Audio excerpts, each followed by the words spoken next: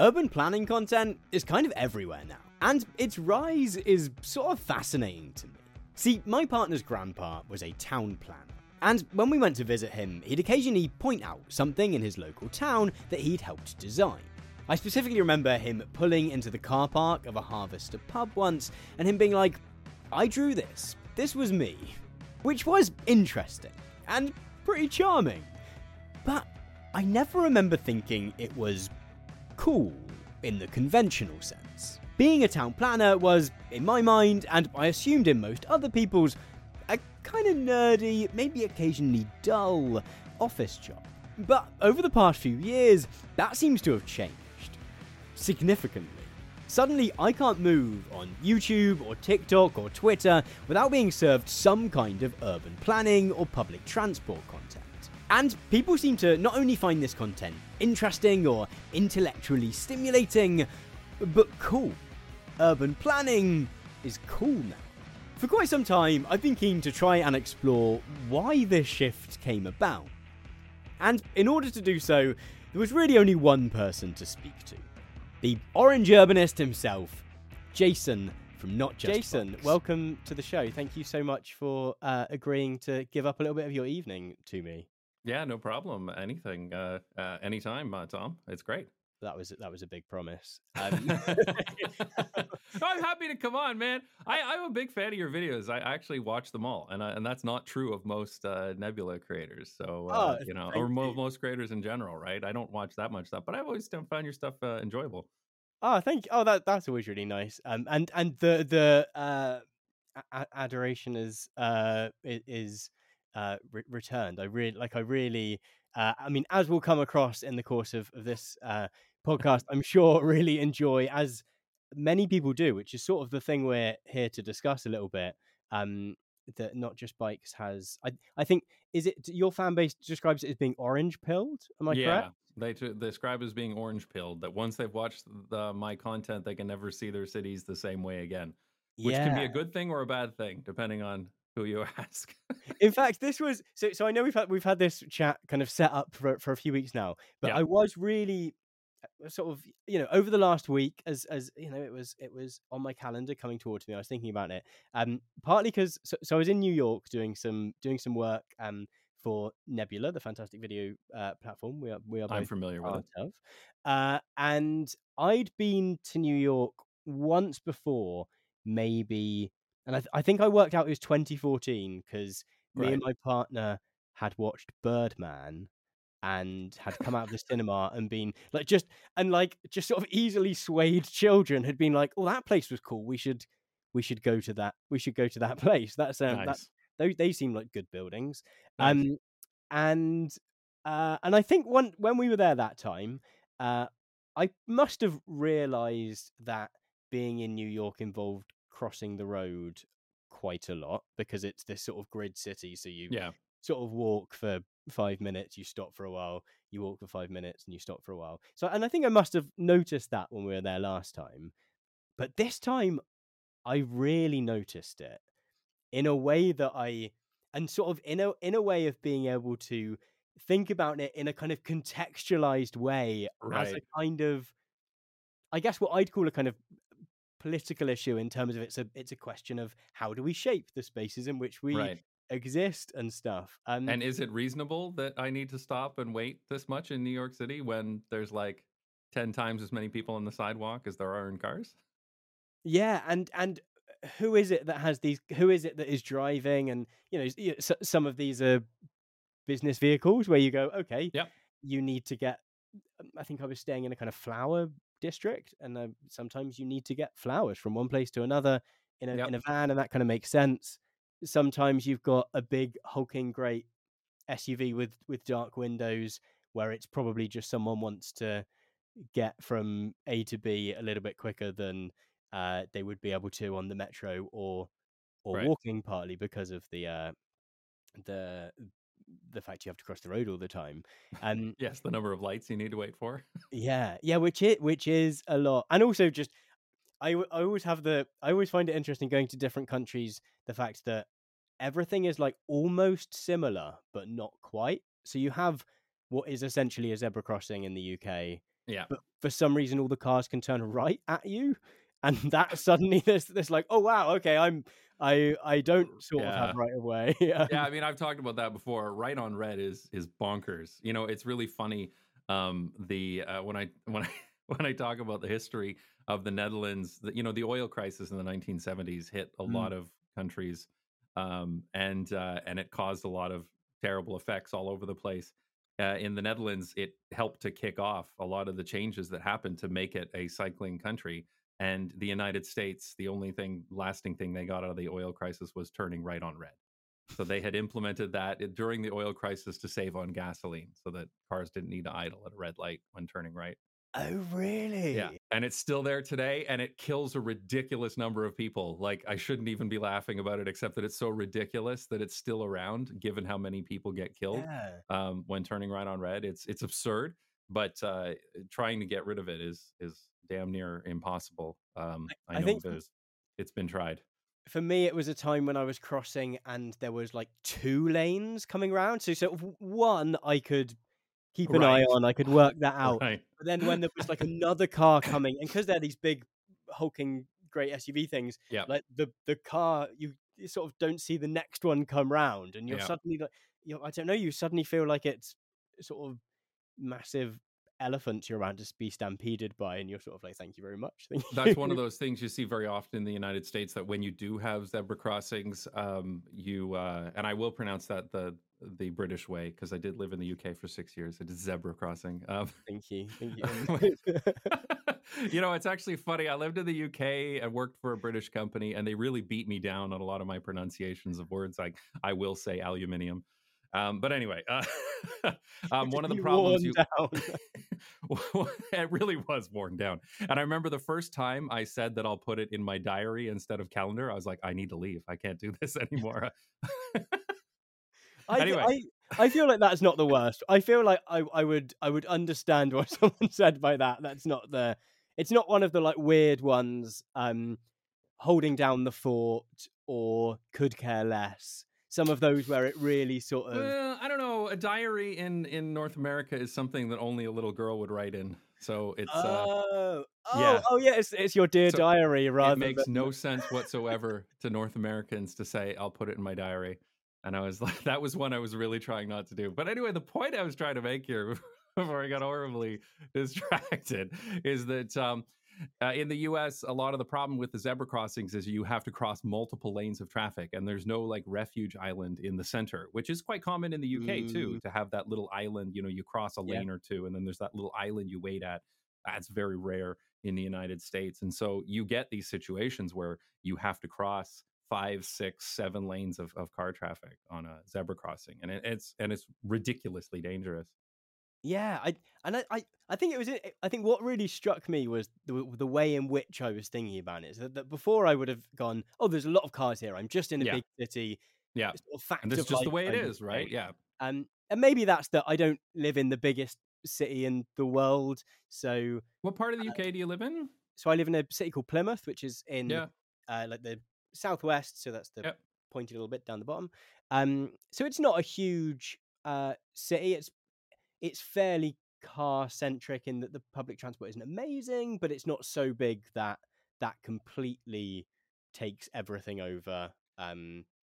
But you'll still have your local high street and things like that, right? Like, Yeah, in fact, the one that's near me is the sort of closest kind of, or well, closest by one maybe high street.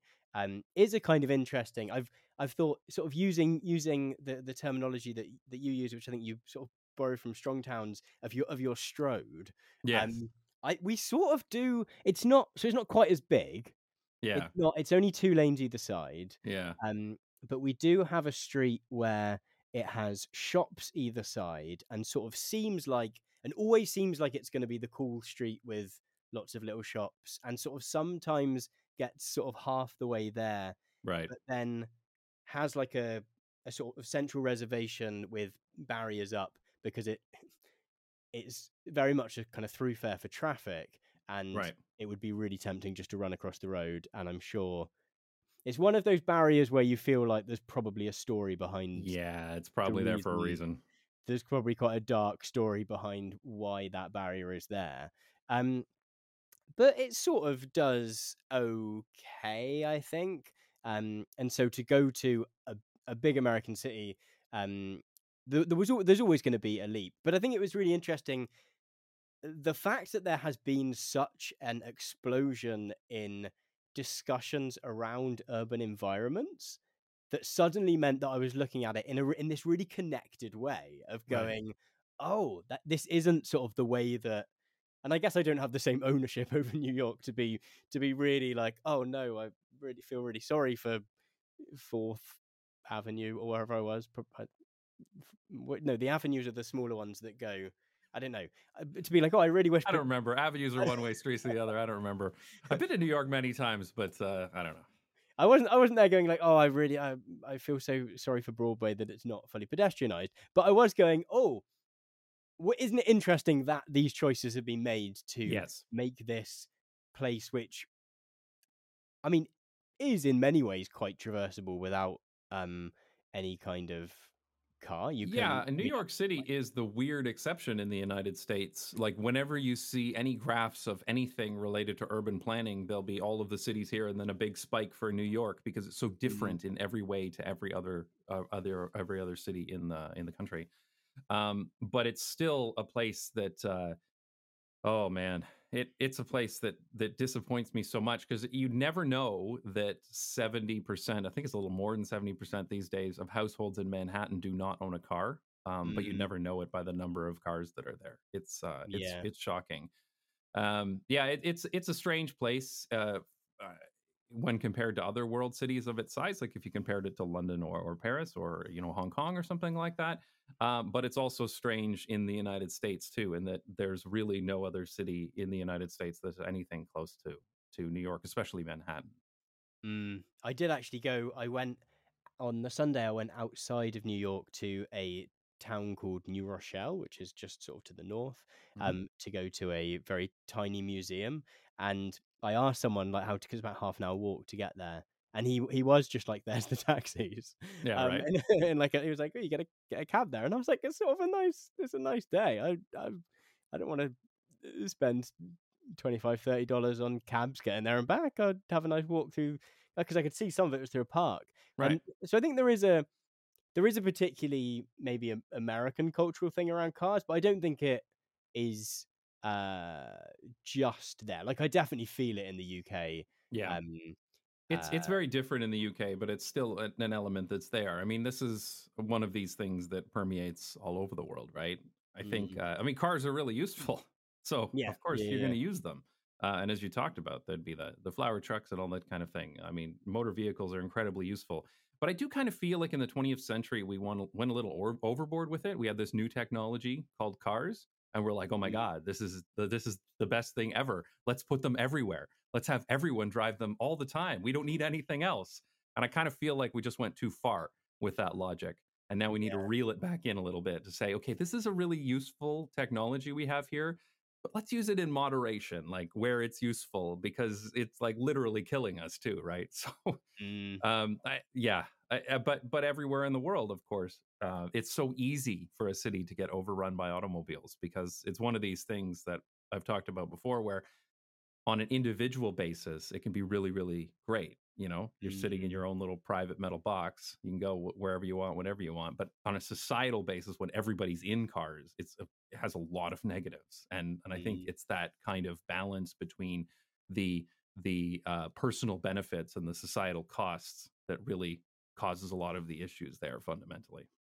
I'm lucky in that I do most of my work from home and then do sort of a day or two where I'm not at home, where I mostly cycle to places. Right. And so when I do, so me and my partner share a car, which she mostly uses because she needs to get to work in it. Yep. And the very few times where I have to drive and I'm driving at a time when it is like rush hour or whatever, I do find it really odd because like we've got a not particularly nice car. It's also not particularly eco-friendly, but it's it gets us around, but it doesn't have a fancy entertainment system or anything. Right. And it's those times where I go, oh, this is why some of my friends are like, no, I need a really great radio, and I need it to not have windscreen wipers that hit against the side and go like clack clack clack, where I'm like, oh, this is fine, and I'm like, oh no, because you're sat in it for Yeah, you're going to be trapped in all it the for hours time. and hours and hours at a time, so it had better be nice. Yeah. um but it does feel like there is a I think backlash is not the right word, maybe, because that feels sort of a bit more angry in a kind of rage filled way, but it does feel like there is a sort of questioning. And I know you were saying before we came on that for you it's maybe hard to tell to what extent that has permeated to wider society, because you're sort of at the heart of Yeah, I'm like literally questioning. in the middle of it, and a lot of it is literally orbiting around me and my channel. So Yeah. it's like I can't see in any direction I look. It's urban planning. I mean, okay, I can't think of a less sort of aggrandizing comparison than this, but I feel like it's a bit like this is very flattering. Jesus must have been like, whoa, everyone's suddenly talking about this Christianity thing. Everyone's so You I know, it's don't know quite what funny I'm because there's a bit of a cult that's that's happened around the channel too, especially if you go over to the subreddit "fuck cars," yeah. Yeah. which was not started by me, but the people who started it are fans of the channel. Like it's got some of the flair there is not just bikes and orange pilled and stuff like that in it, and people over there have made the joke before that I'm the Messiah, and there's these Life of Brian memes that have been photoshopped with my head on it, where they're in there, the Messiah, and I'm like, and it's like Photoshop Life of Brian with my head on it that says I'm not the Messiah, and then it's like only the Messiah would say he's not the Messiah. So I don't think I could cope with that. I think I've talked previously about the fact that I quite like, I don't know, I often don't feel a huge amount of pressure before one of my videos comes out. I right, don't think I don't know, like I like to make them good. I like to make them as good as I can, right. but I tend to feel like if one of my videos is bad, it just doesn't get no one watches it. And I sort of don't mind that. I would sort of prefer that to be the system, that if I make something and it's not good, it's just gets Nobody lost watches it and to they all forget time. about it, and that's the end of Yeah, it, right? Yeah. I'm okay with that. I don't think I could deal with with everyone being like, the Messiah is about to release a new is about to descend from Oh my wherever god. the mountain that I just think he goes up a mountain at some point. I can't remember. Um, I would like to think that it's really not quite that bad, but there definitely is. It is kind of crazy how much my channel has grown. And I don't really know why that is. I don't know if my channel struck a nerve or whether it was just good timing, because I started the channel in October of 2019 and Mhm. it hit 100,000 subscribers in about 13 months, I think it was, which is very fast, right? Yeah, yeah. But at the same time, that was right before COVID hit and the lockdowns hit, right? Mm. And so I think part of this urban planning thing, I think, is due to the coronavirus lockdowns, because what happened is that pretty much every city in the world suddenly had a lot fewer cars on the road. Mm. And so no matter where you were, you're suddenly looking at like 1/10 the number of cars on the road, because people weren't going to work and they weren't going out. They certainly weren't doing, leisure trips and things like that. And I think people, with a lot of the shops being closed and things like that, people were out on the streets more often, and Mm. they started looking around and going like, "Wow, it's a lot nicer here now that there's a lot fewer of these cars around. It's quieter and it's a lot more pleasant to cross the street, and it's easier to get around." And people started, for example, bicycles became like sold out around the world during Yeah. the coronavirus lockdown, and the bicycle manufacturers were having trouble getting parts and getting bicycles into shops and stuff like that, because there was such a huge spike in demand for bicycles. And I think, again, that's because people, well, maybe they didn't want to take public transit, and so they decided to take a bicycle. But I think it's also an element that when there's fewer cars on the road, people feel safer Mm. cycling. And I've seen this all over cities in Europe too, even outside of the coronavirus.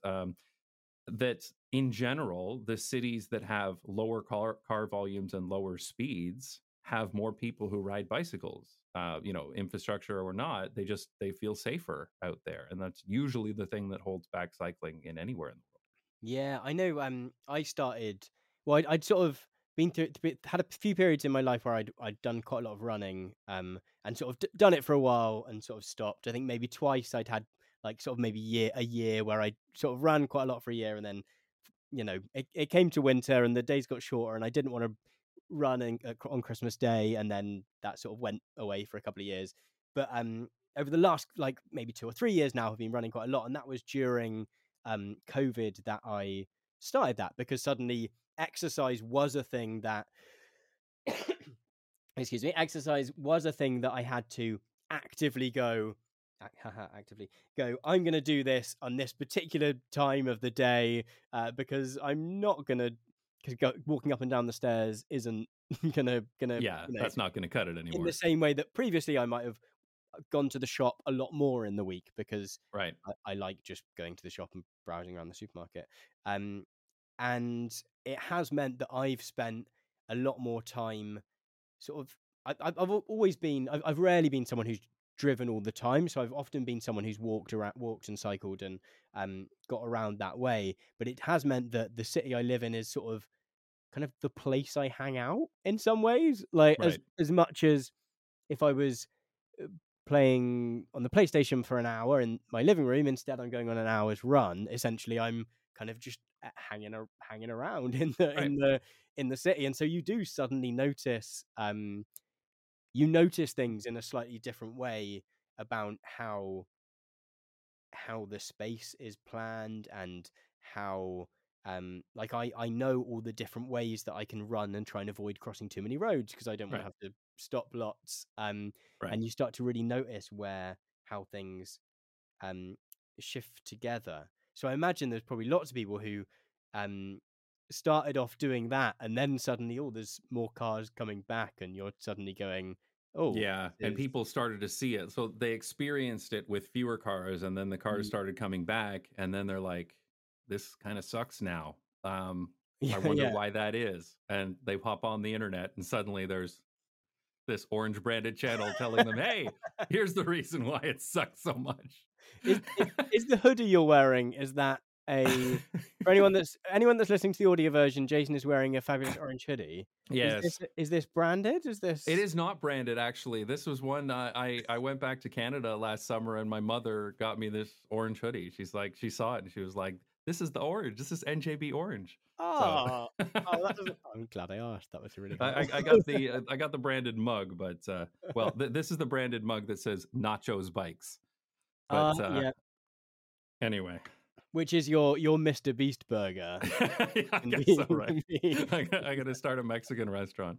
But that's interesting, because that's sort of a similar place to where you were coming from when you started the channel. Is although rather than it being walking around your city without cars and the cars coming back, more of a kind of geographical comparison, which has been really interesting.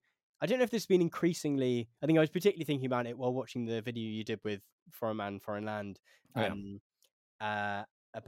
the Bahamas, and thinking about it's really interesting. You going to different places has been I'm sort of being like, how does this work? What can we learn? What can we? Because those kind of geographical comparisons, I think, are really interesting. Yeah, and I'm hoping to do more of those over the coming years. Now that travel is freed up some more, it's a little bit difficult for me to travel because I do have 2 kids, have a family and everything. But I've been trying to make opportunities to travel. I've been out to Paris, and I've been to Switzerland and Italy, around Italy with high-speed trains. And I was just recently in Oslo, and I'm working on those videos right now. And I find it really is interesting to go to all these different cities and see what they're doing well and what they could be doing better. And I think there are examples there that are really interesting. I found Oslo to be fascinating. They've basically solved car traffic. Like, car traffic's gone now. And it certainly wasn't even when I was there 5 years ago. So it's amazing to see these cities and how they're changing. I think there's a lot of really interesting things happening in Europe in particular. I have a horrific public transport in Oslo story. Oh yeah, maybe horrific's overselling it. When I was there, I got one tram, I think, in my entire trip, because one day I'd been working there most of the time, and I had a day off, and I was like, I'm going to see as many sites as possible, and I got Yep. one of those kind of tickets you get in lots of cities where you can get entry to lots of different museums, and you also get free transport on the buses and trams, etc., for the day. Right. It was getting towards the end of the day, and lots of stuff had closed because it was kind of autumn, I think, and so it gets dark at about 3 o'clock. So most places close by 5 because no one wants to be out and about. Or at least the museums and stuff did. And the only place that was open was a kind of reptile zoo kind of thing, which when I got there was a very small building with just like sort of a gecko there and a snake there. It was very much me just being like, well, I've paid €40 or whatever for this. I'm going to see every damn museum. And I've got an hour and I can get that one in, so I'm going. And I was on this tram back from it, being like, oh, that was, that was something, I guess. And I was trying to work out where my stop was, and I was there for ages, and I couldn't work out. It's another one of those things of being in a slightly different country and not being entirely certain how the system works. And they had a kind of what I assumed was a stop button, and I was like, well, I hope it's not like an emergency alarm button. So I got up and I sort of pressed it really gently, and that didn't do anything. And I was like, because I think I was just being too timid, because I was worried it was the I'm having an emergency. Yeah, right. So then I got the second time and I pushed it, and it did go bing, and it came up with something that I was like, okay, I'm pretty sure that's stopped. That's okay. And then I went to sit back down, and it was one of those seats that just does the flip up when you yeah, they have a lot of those in Norway for some reason. The flip up seats, yeah. Crash to the floor, and I was just like, this is like last year as well, so I'm like a grown man. I'm not like 14 or something and get away with it. I cannot come back to this city. I'm sorry, that's it. That's it. You're done. But it is quite, because some of their transport stuff has been quite car centric in that it's been about electric cars, hasn't it? In Norway, that they've sort of used the oil money to subsidize. I think you can essentially just get an electric car really, really cheap, I think is the.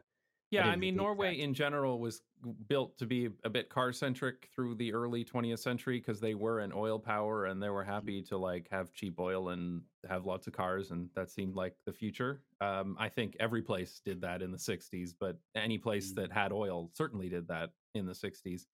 And then as it became clear that that internal combustion engines were not a good idea, they pushed hard over to electric cars, and with lots of steep discounts and everything, to the point where it's actually crazy how many cars in Norway are electric. Like, you just going around the streets of Oslo, and it's all electric cars everywhere, and electric cars brands I've never seen, never heard of.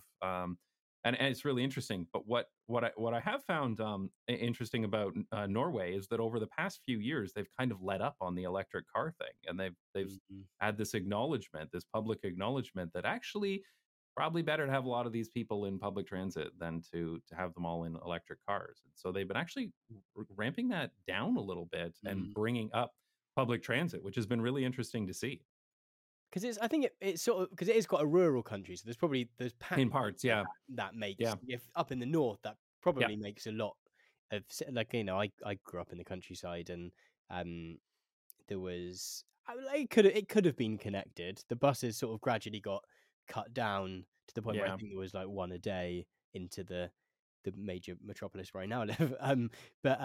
But so I think there is places where but particularly somewhere like Oslo, where it is quite. It's not even actually that big, is it, as a city? Not particularly, although it's not particularly high density either. It's a little bit. I'd have to check the numbers, but it certainly doesn't feel like an extremely high density city, and it does go out and sprawl a little bit. But I find that the sprawl in Oslo is not so much car dependent sprawl. It's very much built around transit. So it goes out. There's all these little towns and stuff out as you go out of the city, but they're all connected by a metro line. They're all connected by a rail line. And then they've got, the little town around the rail station. And again, that seems to work quite well for them when it comes to reducing the amount of traffic in the capital. Hey, I hope you're enjoying my chat with Jason. If you are, and you want to get your hands on more episodes of Induction, then you might like to know that every single episode of the show is released a full 2 weeks early on my streaming service, Nebula. Perhaps you've already heard a little bit about Nebula already. It's a premium streaming service built by a bunch of educational and education-adjacent creators. Philosophy Tube, Innuendo Studios, Jacob Geller, and, well, me. Alongside being completely ad-free, Nebula is packed with an ever-expanding library of early access and exclusive content from your favourite creators. A particular favourite of mine at the moment is Jetlag, a globe-trotting game show from the team behind Wendover Productions and Half as Interesting, in which contestants race across the world to various far-flung locations and perform all kind of challenges along the way. And, as I mentioned, both the audio and video versions of every single episode of Induction appear on Nebula a full fortnight earlier than on YouTube or Apple Podcasts or Spotify or wherever you currently get this show. If you want to find out a little bit more about Nebula, then I'd be super grateful if you do so by using our personalised link go.nebula.tv/induction. Using that link will ensure that you get the absolute best deal on Nebula at any given time, which at the moment is just $2.50 a month. It will also send some money our way to help us fund future episodes of Induction and main channel videos too. That link again is go.nebula.tv/induction. Now, back to my chat with Jason. What has been as you've been travelling with this sort of eye to it, does Amsterdam remain your kind of gold standard for... The funny thing is that we moved to Amsterdam. I mean, I won't go through the whole origin story, but we had lived in a bunch of different countries. We lived in the UK and Taiwan and Belgium. I had lived in the United States and California as well, and all over Canada. And we had moved back to Canada. And after living in all these nice walkable places, it wasn't doing it for me. We tried to live as like European as possible, to live like in an older neighborhood that still had some remnants of a high street, that still had streetcars and stuff like that. But it was not the same. There's just still, that you can tell the influence of car dependency. It comes into every city in Canada, and it's kind of inescapable. So we were looking at the sort of next place to live, but it had to be the last place. So we did a bunch of research. We had been all over the place. We had been to every major city that you could imagine. But we ended up in Amsterdam because of some of that research, to say, like, where did we want to raise our kids? Where did we want to stay for the rest of our lives, right? But Amsterdam wasn't the only city we were looking at. Like, I was looking at other cities in Copenhagen and Oslo and Stockholm and lots of different places. But we did settle on Amsterdam.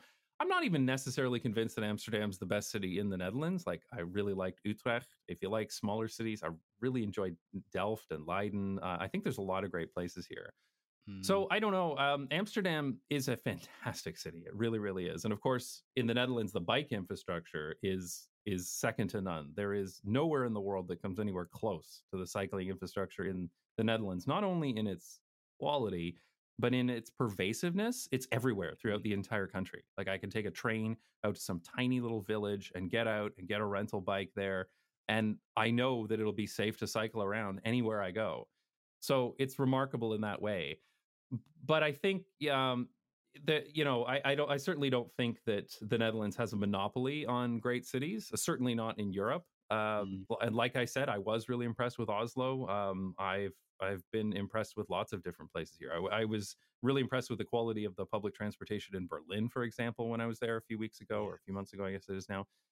So yeah, I think, my channel obviously talks about Amsterdam a lot because that's where we live, but I don't think that it's necessarily like the greatest city in the world or something like that. I think there's lots of European cities that are up there, and I think it would be even tough to say which one's the best. I mean, for example, the public transportation in Amsterdam is good, but it's not as good as other places in Europe. And I think part of the reason for that is because the cycling is so good that actually cuts into the public transportation a bit too. So it's a complex thing, and it really depends, like, which slice you're looking for, what's important to you in a city.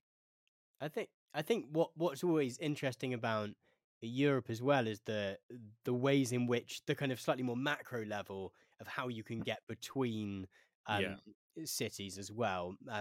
I think earlier, maybe 6 months ago, maybe a little bit more, a little bit less, my partner went to Lille. Was it Lyon? I can't remember. Went to France in the south, and decided to get the train rather than fly. And getting into France was a bit of a ordeal because the UK's trains are not completely, but quite often, but largely on a kind of hub and spoke kind of thing. If you go to London and then you go out to wherever you need to go to, there is sort of deviations to that, but there is. If you want to get between two big cities, often you do have to go to, well, definitely from where we are, you often have to go into London and then sort of back out. And so she had to go up to London to then sort of go back a little bit to get on the Eurostar. But then once she was in France, when she got to, I guess it was Gare du Nord, I think Gare du Nord in Paris. Like after that, the trains were like quicker and like so much cheaper than it had been to sort of get to London, and the whole system just sort of worked for being able to cross huge amounts of the country. And also it's such a great way to travel distances, I think. Oh, it really is. I mean, I love trains. That is just, I absolutely love trains. And they can be a pain in the ass sometimes in Europe, especially going between countries. And if this service doesn't talk to that one, if one train is late, and then you have to deal with the next service, and it's certainly not perfect. But wow, like train travel can just be so wonderful at times, especially compared to airline travel, which I did a lot of because I used to work a job where I was traveling more or less constantly, and I've done more plane travel than anybody should ever do in a lifetime. And I'd be happy to never set foot on a plane again. Unfortunately, there's no trains to Canada, so I do have to do it sometimes still. But man, I will take a train over a plane every single time it's possible. Like when we went to Switzerland, for example, we took the night train. And it's just so great. I mean, it's just so much nicer to just, you take public transit, or in our case, maybe we cycle to the train station.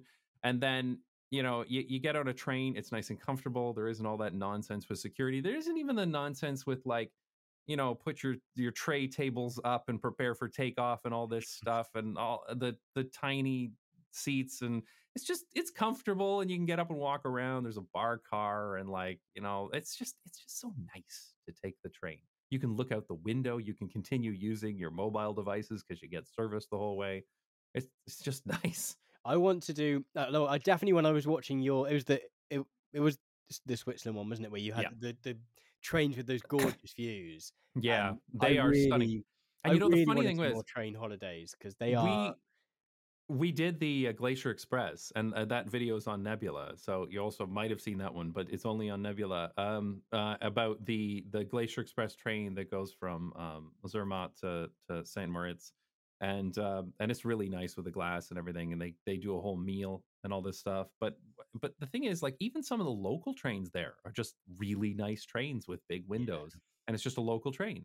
But it's gorgeous. You sit there in a comfortable seat with this like stunning window that like overlaps a bit on the roof of the train, and you can see all the mountains and the snow, and it's like why would I travel any other way? This is so civilized. Someone's just thought about that slightly differently and just gone like, what if this was nice? Right. What if this was like a really... It was nice. Which sometimes backfires. So we've got so the train line in southwest England, the Great Western Railway, was built by Isambard Kingdom Brunel in whenever. The man himself. And there is a bit where it goes. So he didn't want it to go across the moors because for whatever reason he wanted it to go by the sea because that was going to be a sort of spectacular view, and it is a fantastic view, but it has been prone to occasionally flooding. And then sort of we sort of get cut off for like But they built a slightly bigger flood wall now. And it is it is hard to I do it a relatively large amount, so it sort of maybe loses a bit of the kind of wow, it's just the sea one side of the train. But it is a cool it is a cool for you. I remember when I was younger. So my dad actually worked on the trains, which meant which in the UK, for some reason, anyone who works sort of on or near a train seems to get, I don't know if they still do it, a sort of discount card, which you sort of get 16 days free travel or something for yourself. Okay, yep. Maybe 21 day or something for yourself and your spouse and I think any dependents you have. And it also had some sort of thing where he could get discounted travel in other countries and on their train networks. I guess it was some kind of reciprocal thing. And so for the sort of big holiday we did as kids, it obviously involved trains to sort of use this great discount. And so we got the train to Paris, I think. Yeah, we got the train to. Oh no, I think we got the train to Rome and then came back and did Paris on the way back. All right. We did the sleeper train through the Alps overnight. And just the memory of doing that is one of those where it was. I must have been like 7, so I can't. So my memories of it aren't particularly rich, but it does have this sort of romantic element to it of sort of having this thing of being half asleep going through the Alps and that being sort of amazing experience. And I think I've sort of managed to recreate it kind of once. Me and my partner we flew to Seattle and did the train that goes down the coast to Oh right. We actually went to San Francisco, I think, and then got a coach the last bit, which is about. Yes, some of those scenic trains are still in existence in the U.S. and Canada. As long as you're not in a hurry, they can be very nice. The one through Canada is horrendously expensive, but this one was some of the Americans. This one was sort of okay. I think it had lots of tiers, but the bottom one was like fine. We had a chair and a good view. But it was that there was sort of one a day. So any place we stopped, we sort of got off at 3:30, had a day or two there, and then you got back on at 3:30. The same time, which meant you couldn't really maximize the time you had in a certain place, because if you got off at 10 in the morning, you were going to have to get back on and spend the day. But it wasn't a bad way to spend days, sort of going through the Rockies. I don't know if it's the Rockies. Some sort of some foresty hills we went through, which were quite exciting because the train had to sort of do this up. Oh right, the switchbacks and everything. Yeah, in Europe they tend to have the tunnels, especially in Switzerland, so that they don't do the switchbacks anymore. You're just into a tunnel. Yeah, and sometimes you're in a very, very long tunnel.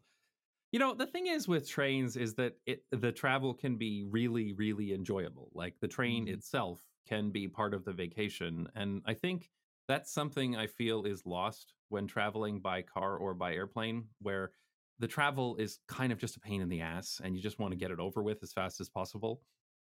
And I always found that kind of frustrating when people talk about, oh, well, it's this many hours to fly and this many more hours to take the train. So of course I'm going to fly. I'm like, yeah, but flying sucks and taking the train doesn't. So, and even then, sometimes when you add in getting to the airport early and all that other stuff, it's not even slower on the airplane. But even if it is slower on the train, it's more enjoyable. It's just a nice way to travel. And I think people that haven't experienced good trains, they don't get that. They've never experienced the idea that getting somewhere can be as enjoyable as getting there, like being there. It's a totally different way of looking at transportation. And yes, I'm very much in favor of more trains. The more trains, the better. There's something about like the sort of gentle like rumble of that's kind of just soothing in a way. And I tell you, good trains are great.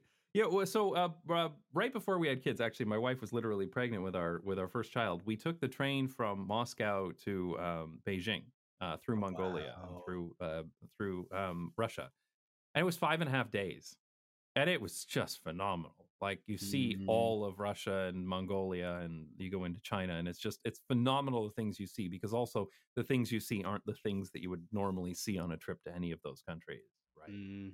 Especially going in China, where you stop in some city you've never heard of that has 2 million people, and the smog is so thick you can cut it with a knife. But But the thing was, after that train ride, 5.5 days, we loved it. There was the restaurant car, and it changed when you went into a new country. So it had Russian food, and then it had Mongolian food, and then it had Chinese food. It was just so interesting talking with the other passengers, and we could sit and read, and of course then you sleep on the train as well. We had a private bathroom, and it was just so nice that when the 5.5 days were up, we're like, we didn't want it to end. We're like, that's it, it's done already.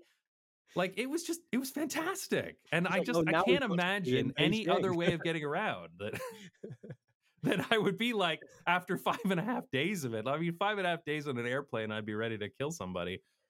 I did have when we did the American trip, we did have the added bonus of one of the legs. There was a national park ranger on the train who just sort of did a kind of tour thing of just going like, nice. This is this lake, this is its history, and like that was, which we didn't know was going to happen until I wandered down to the bar car and was like, oh, this is cool. I was like, come on down, we've got this sort of free. And that was one of those amazing cars where they've sort of made windows in the top as well. And, right. I want that in the UK. We've not got sort of mountains in quite the same way, maybe, for many of our. But the British countryside can be quite nice as long as it's not too close to a motorway. You know, it can be quite nice. People go up to the Lake District and the Peak District, and the Scottish Highlands they're stunning as well. Yeah, they'd be good from a train. Yeah. It is you keep going back to this thing of like the expansion of people being. I was just thinking about how there will be people who will be very excited for a good sort of 15-20 minutes of train content. Which I was thinking the same thing. We will talk about trains forever if you let me, right? So like maybe we should talk about something else because I know it's not just bikes, but it's not just trains either. So there. There is a whole move like I will, if I mention trains in a video, I will get a kind of trains, just people writing the word trains as sort of entire. That's the entire. That's the comment. That's capital letters, trains. Yeah. That's the whole thing. That's a thing you can be a fan of now. Like, which I guess it always has been, but now it's sort of. I dare to say it's cool. Like previously, being a fan of a train was maybe not the in thing. Yeah, the term that was used for them and it's still used is the people who like go and look at trains and watch trains are called foamers. Like they're foaming at the mouth. They're like, which has a rabies connotation to it, right? Yeah. That they're these rabid foamers who are obsessed with trains. I think actually it's a little bit sad, but I think part of the reason for this uptick in interest in urban planning and better and walkable cities also comes from the fact that younger people are just too poor to afford cars. And I honestly think that's an element because when I see discussions in forums and subreddits where there are younger people talking about their work and about their pay and about the problems that they're finding in the world, it very often comes up, especially with Americans. They'll say like, I'd be so much better off if I didn't need this car.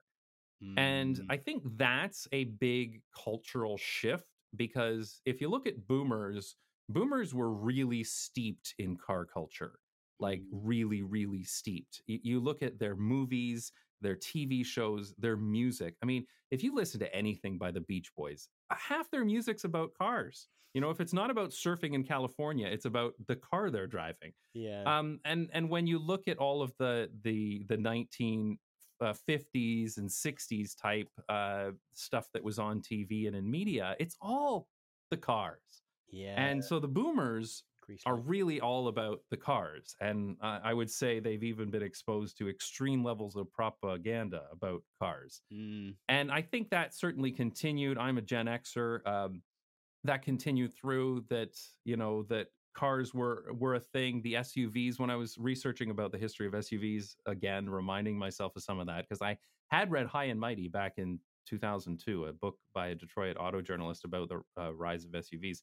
which is one of the things that helped radicalize me.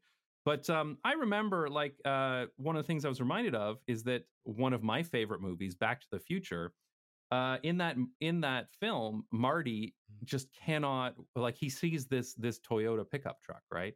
And he just really wants this Toyota pickup truck so badly. And it's actually like a core part of the story. And at the end, when the past gets changed and the future becomes perfect, he owns that pickup truck now. And that again, it's like there were these things that I wasn't even consciously aware of at the time, but there was so much of that car culture that went through my childhood and the media that I consumed. And an idea of kind of success. I don't know if it's a Thatcher quote or if it's someone, sort of member of her cabinet, that said that if you're, I think, like, if a young man's still catching the bus at the age of 25, he should consider himself a failure. Like, the idea that if you've not, that's it's independence, and it's also a kind of, that's you being your own person in the world, being a kind of proper individual, rather than relying on, this vehicle that is being provided to you that's by the state. Yes. Yeah. I'm surprised you were able to mention She Who Shall Not Be Named without a lightning bolt coming down and striking us both. So maybe we won't say the T word anymore in this discussion, but yes, she was just like Reagan, and in Canada there was a fellow called Brian Mulroney who was similar, that just neoliberal capitalism. Oh, Jesus Christ, those people. But yes, there was definitely this overarching message that public transit is for poor people, desperate people. Why would you be doing that? And that stigma absolutely existed in my hometown. I remember I was actually somebody had just sent me a clip of a previous podcast I had done because it came up in conversation. I had totally forgotten about it. I went back and listened to it with Chuck from Strong Towns. And we were talking about public transportation and the way people feel about it. And when I was growing up as a teenager, like, I was living in this suburb that was, for a teenager especially, boring as hell. There was basically nothing within walking distance. And so my friends and I would sometimes go downtown, but to do that, we had to go wait for a bus. And the bus that was scheduled to come every 45 minutes, but of course it didn't. It usually would come 45 minutes late, and two of them would come at once. The bus sucked. And I remember when I turned 16 and I finally got my driver's license, I was like, oh, yes, finally, I'm free. And I mentioned in one of my videos, the first thing I did was I drove to Wendy's and bought a hamburger. Like, that was, oh my God, I'm 16. I can buy my own hamburger. Like, it's so pathetic thinking back on it in retrospect, to be honest. It's absolutely pathetic. But the thing was, the bus was seen, and I think still is seen today in my hometown, as something that you really only take if you're poor or desperate. And that sounds terrible, but that's simply the way that people look at it. And the reason for that is, I think, it's just an inferior mode of transport. But it doesn't have to be an inferior mode of transport. It's just been made that way. Right? Yeah. So it gets stuck in the same traffic as the cars, as I've talked about hundreds of times before. So yeah, when your buses are infrequent and unreliable, and they're old clunkers that are, like, belching out black smoke, and they're stuck in traffic, and, like, of course you're not going to take the bus if you can afford a car. But I feel like that's a self-fulfilling prophecy by making public transit so inferior.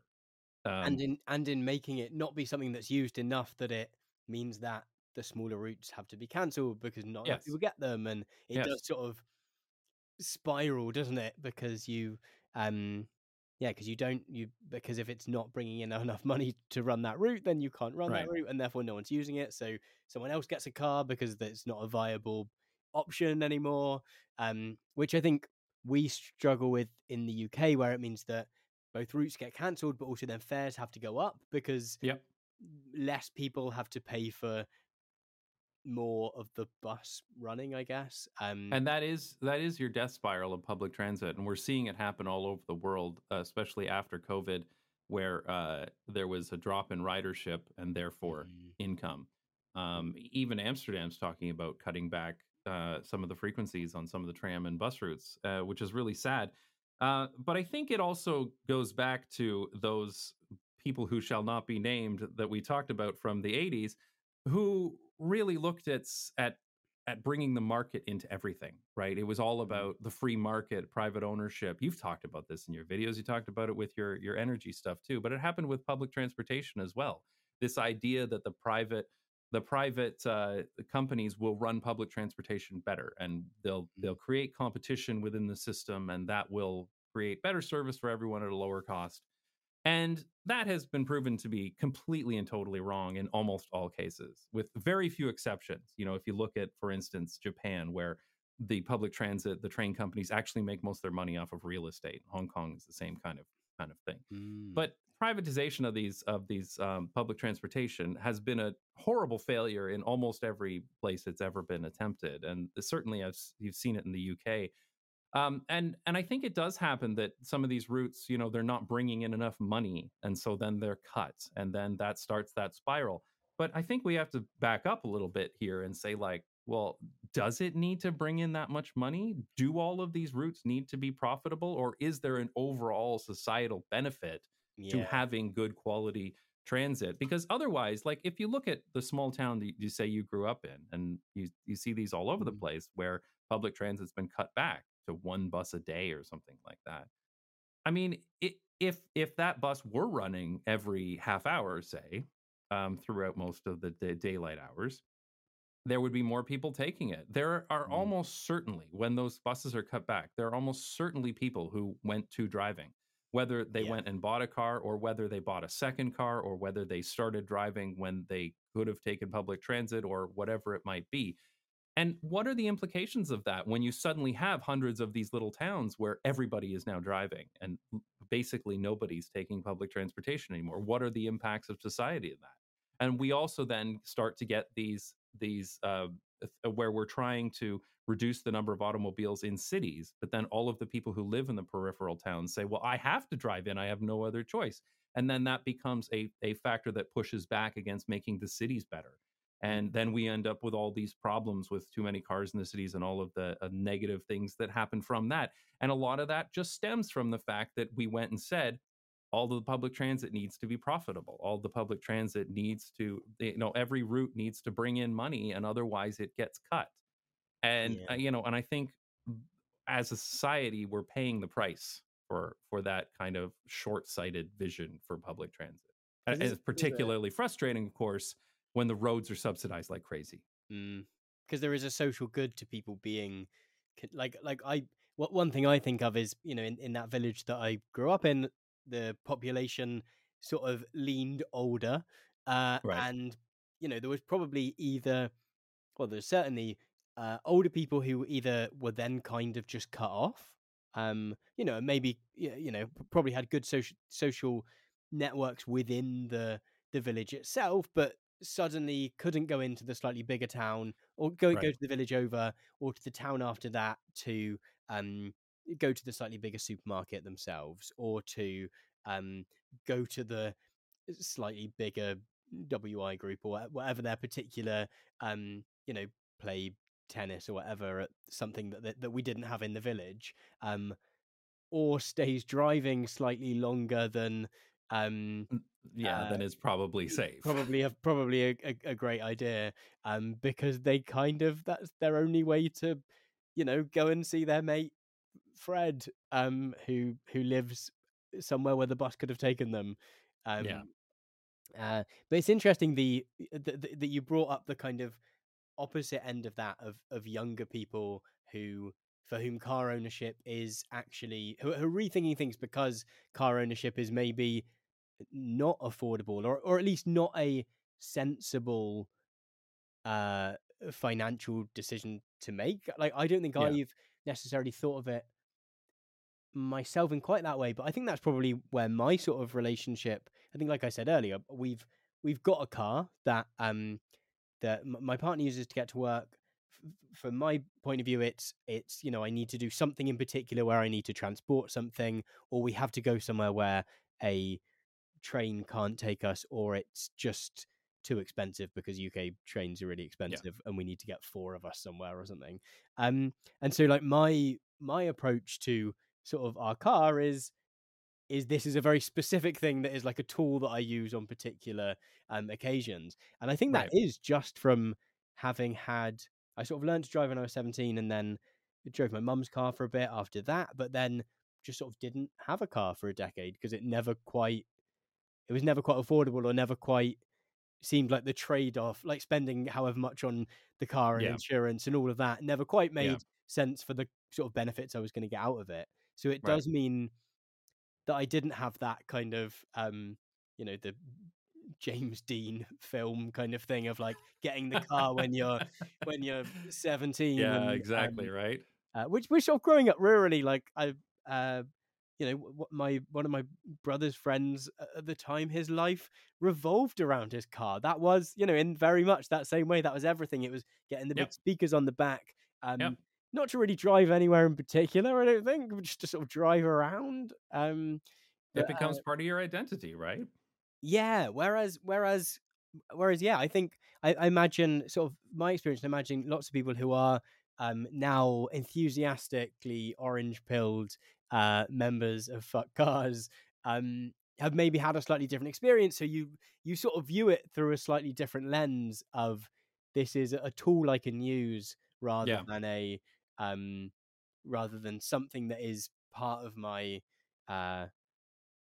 I don't know, like, some people, when they budget, they have a car payment that is definitely something they would have to include, rather than a thing that is an option that you could have. Yeah, I mean, I think ultimately that's what my channel is really about. It's about car dependency.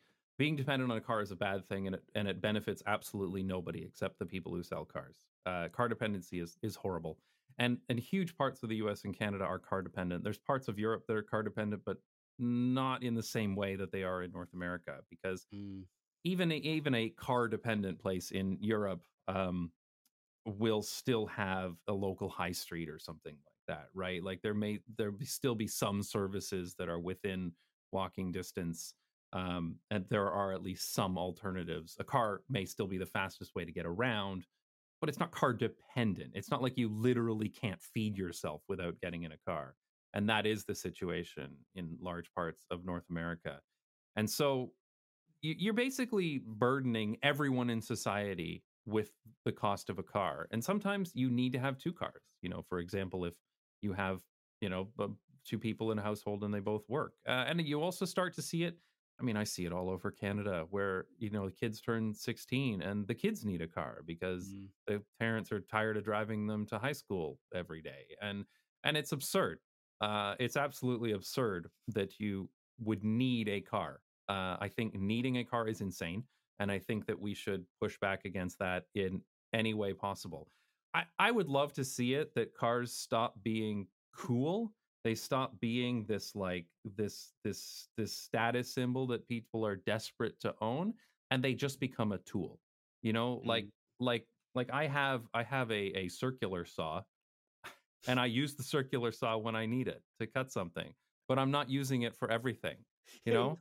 You're not looking. You're not stood there just looking around, going Yeah, like, like what can I use "What this on? can I am?" The phrase. Yeah, There's a when job for when the all you have circular is an SUV, everything looks like a drive, right? So there's actually a fellow in the UK who started a organization called Bike is Better, and they do public service announcement in the UK about how for short trips take a bike basically. Mm. But they have this really funny video where they show people like using tools for completely ridiculous things, like using a blowtorch to light a candle and things like that. And it's quite funny. And then at the end of the video of all these absurd things, they show a guy with a single jug of milk and he puts it in the back of his truck. And it's the same thing, right? Like, Yeah. why are you buying? If you need a single jug of milk, why would you do it in 2 tons of steel? It's absurd. Yeah. And I think that's really it. And I think that, cars are useful, as I said at the beginning of this. And we drive sometimes too. We don't own a car because we live in a place where owning a car would be a liability. It wouldn't be a benefit. Like, it would be one more thing to worry about. We'd have to pay to insure it, and it's out on the street, and we need to make sure that it doesn't get scratched or broken into or whatever. And it really doesn't provide us any serious benefit. So we use a car share program. So those are shared cars that are around the town, and there's lots of car share programs. And if I need a car, I can go get one. I can open an app and I can have a car within a couple of minutes. And that's fine. I rarely use a car, just because it's not necessary. And I would like, I think that's the way that most people should be able to live, that it's an option, but it sure as hell isn't a requirement. And I think what I find really interesting about your channel and some of the other channels that do a similar thing, and the kind of also the sort of broader movement that has come to exist around it, is the fact that I guess yes, there is a subreddit called Fuck Cars, and some of it is very is about being anti-car, but there's not just a no, there is also lots of yeses, and I feel like that I have learned a huge amount of, like, I can look at the city in which I live, and I can not only go, oh, I think that thing doesn't work, I can go, oh, I think this area should be pedestrianized, and I think that this and I'm like passionate about the things, like it feels like there's lots of yeses in a really positive way. We've recently got or I think it's just launching at the moment, a bike scheme. I think it is of like ones you pick up, and I think they're slightly too expensive, and I feel really passionate about I've got this thing where I'm really passionate about this scheme existing, and I think it should exist and be good. I think there's a problem with it that I think needs to be worked out, but it feels like a really kind of positive thing rather than just a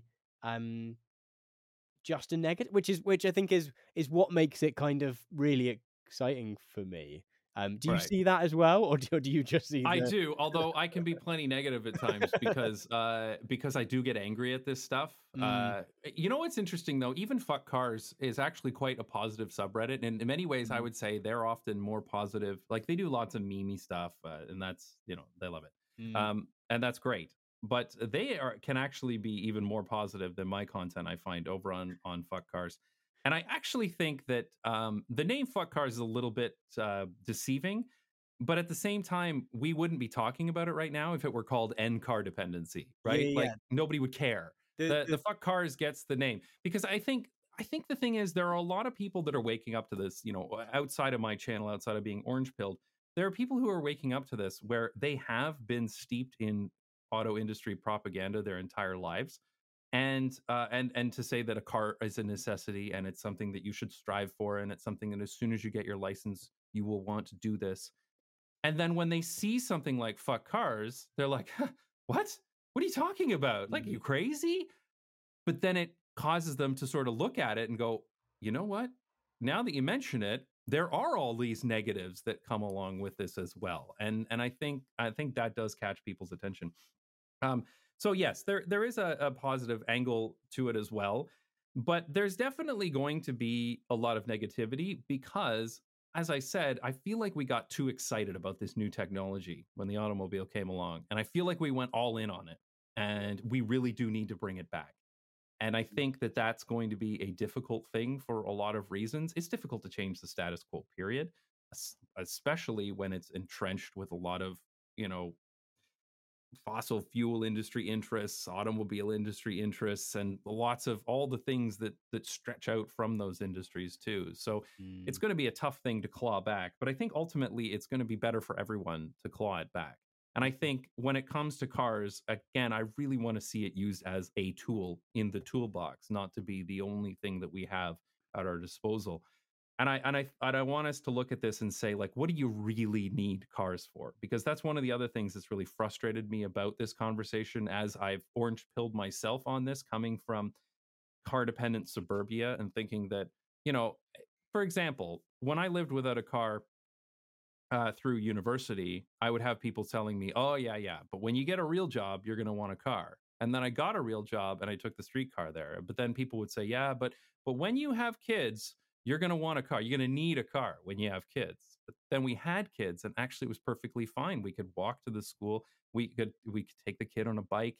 And not only was it possible, it was actually better because we did live, for example, when we lived in Belgium, because of where my wife and I worked, we needed to own a car. And actually, it was the only time in our entire lives that we owned two cars because we both needed to drive to work. And that was in Brussels. And it actually kind of sucked to take the kids to school in a car. It was much less comfortable. The kids are strapped into these car seats.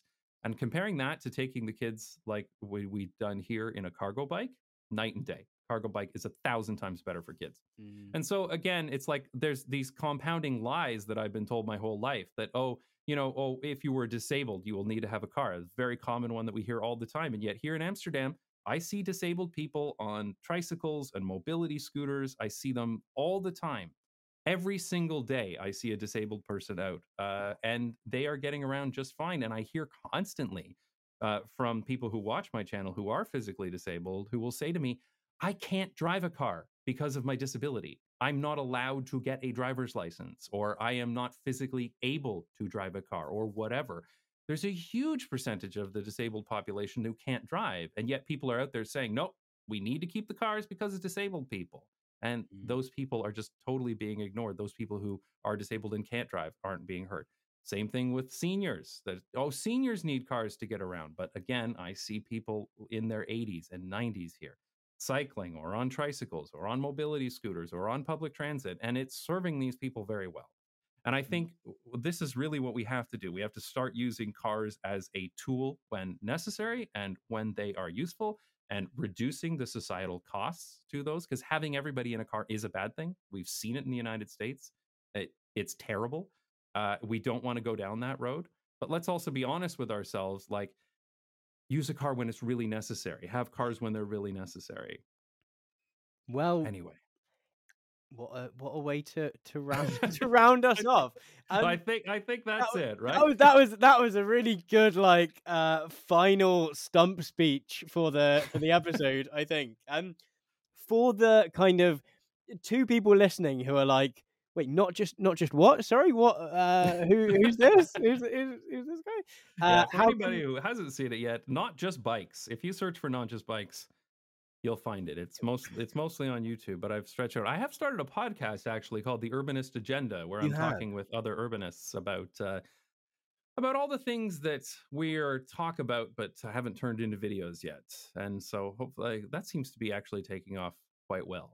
It's just the first couple episodes. Episode 3 is coming out soon with RM Transit, and that's been great.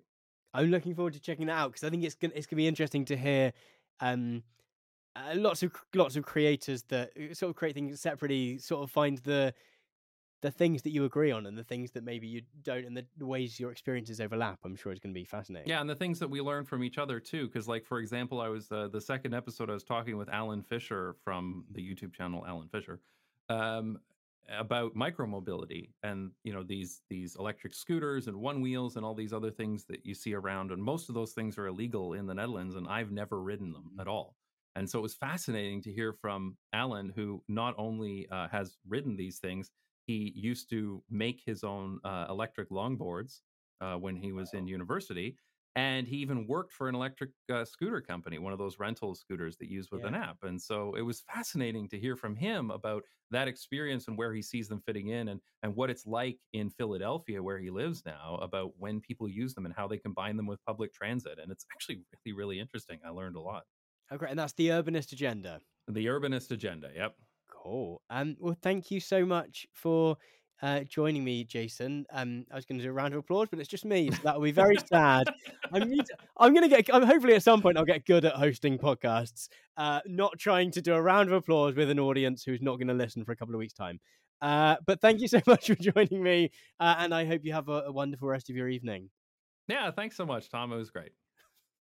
Thank you so much for listening to my chat with Jason from Not Just Bikes. I hope you found it interesting and enjoyable in some way. As I mentioned during the show, if you want to be among the first to get access to new episodes of Induction as they come out, then you can do so by signing up to my premium streaming service, Nebula. To get the best deal on Nebula while supporting us to make more episodes like this one, you can head to go.nebula.tv/induction. Thank you so much again for listening, and I'll catch you in the next episode of the show.